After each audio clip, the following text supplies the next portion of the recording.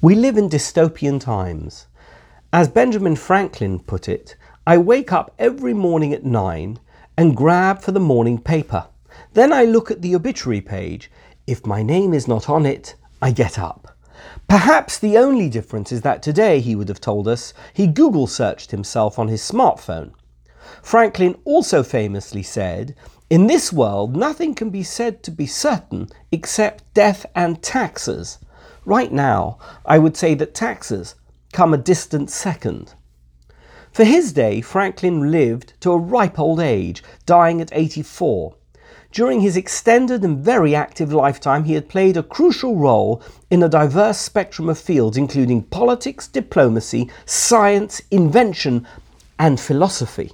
Truthfully, he must have read an awful lot of obituaries, and it is likely he wrote quite a few as well.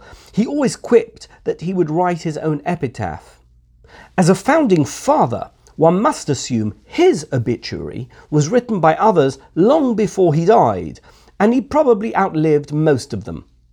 When Fidel Castro died in 2016, after having spent several years in the shadows, newspapers reported that the nonagenarian dictator of Cuba had outlived many of his obituary writers, some of them by 2 decades.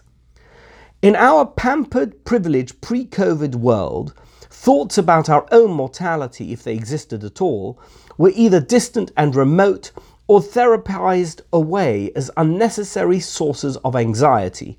Indeed, there is an entire branch of psychology known as, quote, terror management theory, unquote, which offers insights and mitigations for, quote, defensive human thinking and behavior that stems from an awareness and fear of death, unquote.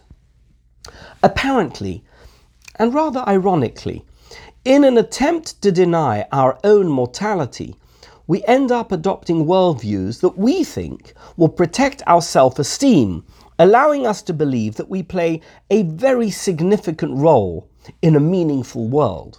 Sometimes, or so the theory goes, this can result in coarse racism based on an overinflated opinion of the importance of one's own cultural or national group. It can also lead to people taking ridiculous personal risks or engaging in ludicrous self-promotion, all as part of a twisted attempt to somehow live on beyond one's own lifetime. This TMT theory builds on the premise proposed by Ernest Becker's 1974 Pulitzer Prize-winning book, The Denial of Death. Becker, a child of Jewish immigrants to the US who took part in the liberation of a Nazi concentration camp, was utterly gripped by the futility of life in the face of inevitable death.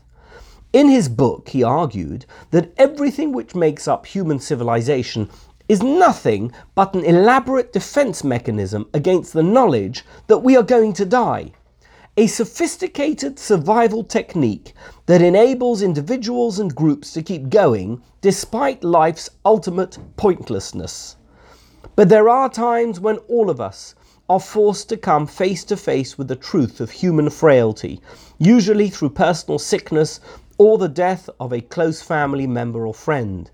Since the dawn of human history, humanity has developed rituals and customs to help us through these times. The ancient Egyptians created intricate, often extravagant death chambers for their departed, and every culture since then has faced up to death via carefully choreographed and scripted reactions, essentially distracting themselves from the fact that whoever it was who died is actually them, even if it didn't happen to them yet. Without wishing to be accused of parochial exceptionalism, I have always been very taken by an anomalous ritual in Judaism, no longer practiced, that is recorded in the Torah at the beginning of Tazria with regard to a woman who has just given birth. If it is a son, she is ritually unclean for 7 days and must then wait another 33 days before coming into contact with anything holy or visiting the temple. If the newborn baby is a girl, these time periods are doubled. The mother is ritually impure for 2 weeks and then has to wait 66 days. At the end of it all, she must bring 2 penitence offerings at the temple. The commentaries all puzzle over the fact that such a negative ritual is associated with newborns. Surely, a happy life cycle event, the birth of a child, should not be burdened by social isolation and implied disapproval. Rabbi Lord Jonathan Sacks sums up one well-known view regarding this Torah-mandated reaction to childbirth as follows.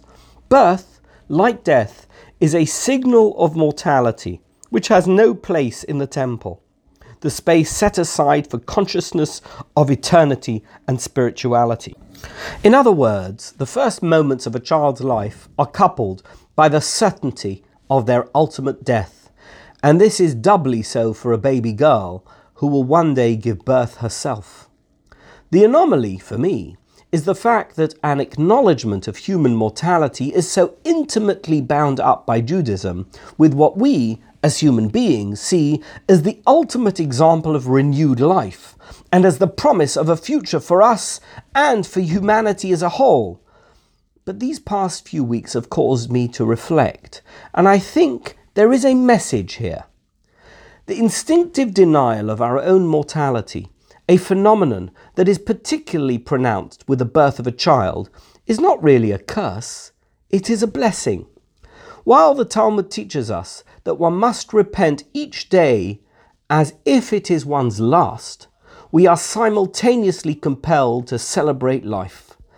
Even in the midst of the laws regarding the mother of a newborn, we are instructed to circumcise a son and bring him into the covenant of God.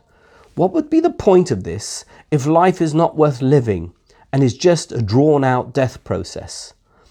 Never has the world, the whole entire population of the world, had to collectively and individually face its own mortality as we all have over the past couple of months.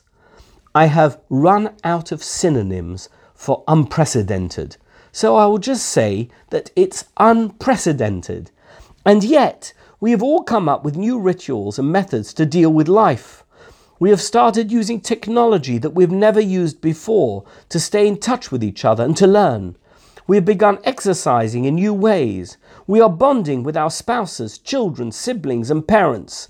We are trying out new recipes, and most importantly of all, we are trying to stay cheerful, even as we turn to the obituaries page, hoping that we're not in them. Perhaps the ultimate victory of life over death is the celebration of life, even as, quote, darkness falls across the land and the midnight hour is close at hand, unquote. And no, that's not a Benjamin Franklin quote. It's the disembodied voice of Vincent Price at the end of Michael Jackson's smash hit song, Thriller.